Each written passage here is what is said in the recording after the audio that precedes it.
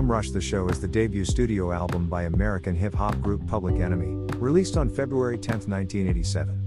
It was recorded at Spectrum City Studios in Hempstead, New York, and became one of the fastest-selling hip-hop records, but was controversial among radio stations and critics, in part due to lead rapper Chuck D's black nationalist politics. Despite this, the album has since been regarded as one of hip-hop's greatest and most influential records. Yo! Bum Rush the Show debuts the Bomb Squad sample-heavy production style, which is prominent on the group's later work. Joe Brown of the Washington Post described the album's music as a more serious brand of inner-city aggression, in comparison to License to Ill, 1986, by Def Jam label mates the Beastie Boys.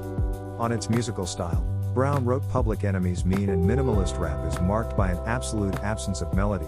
The scary sound is just a throbbing pulse, hard drums, and a design to irritate electronic whine, like a dentist's drill or a persistent mosquito. 4. The album's sound is accented by the scratching of DJ Terminator. Chicago Tribune writer Daniel Brogan described Public Enemy's style on the album as raw and confrontational, writing that the group doesn't aim to, or have a chance at, crossing over. According to music journalist Jeff Chang, Public Enemy embodied the Bum Rush aesthetic of underground black radicalism and used their debut album's cover to illustrate a resurgence in the spirit of militancy.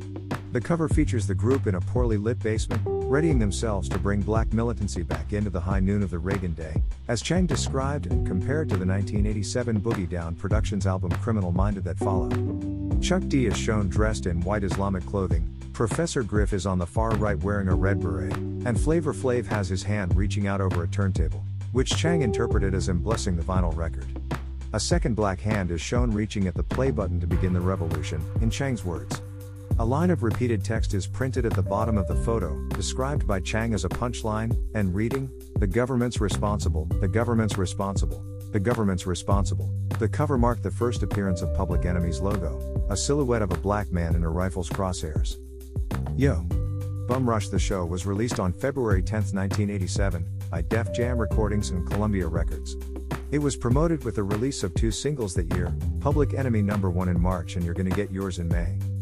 The album was largely ignored by radio programmers, including most African American radio stations. On record charts, it reached the 125th position of the Billboard Top LPs and number 28 on the top black albums in the United States.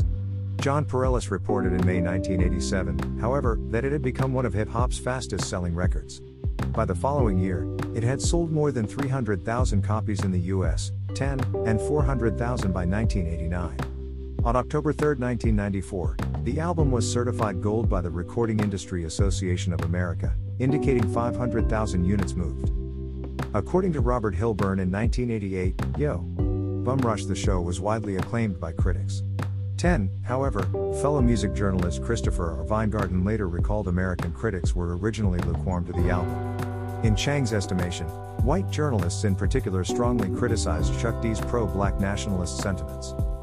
In a review published in the Village Voice under the title Noise a Noise, John Leland avoided the group's politics entirely and simply found Chuck D boring, instead preferring the more entertaining rhymes of Flavor Flav. Fellow Village Voice critic Robert Christgau said the group has literary chops, amid puns more Elvis Costello than Peter Tosh. Their megablast is cutting anti-crack narrative propaganda and they make something personal of rap's ranking minimalist groove.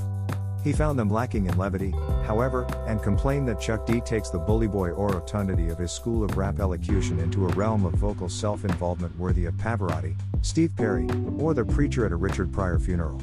Pareles was more enthusiastic in the New York Times, hailing Yo! Bum Rush the Show as rap's grittiest full-length record. While still finding Public Enemy plagued by the adolescent macho he deemed prevalent in the genre, he said its songs are far more convincing and unsettling when Chuck D takes on money and power, and concluded, at a time when most rappers typecast themselves as comedy acts or party bands, Public Enemy's best moments promise something far more dangerous and subversive, realism. According to Chang, the album fared better among critics in the United Kingdom, where music publications ranked it as one of the year's best records. In NME magazine's critics poll, it was named the best album of 1987. The single You're Gonna Get Yours was also listed at number 25 on their list of top 50 tracks of the year. It was also voted the 14th best album of the year in the Village Voice's Paz and Job, an annual poll of American critics nationwide. In subsequent years, Yo! Bum Rush the Show has been considered a classic and one of hip-hop's most influential records. 30. In 1998, It was selected as one of the Source's 100 best rap albums.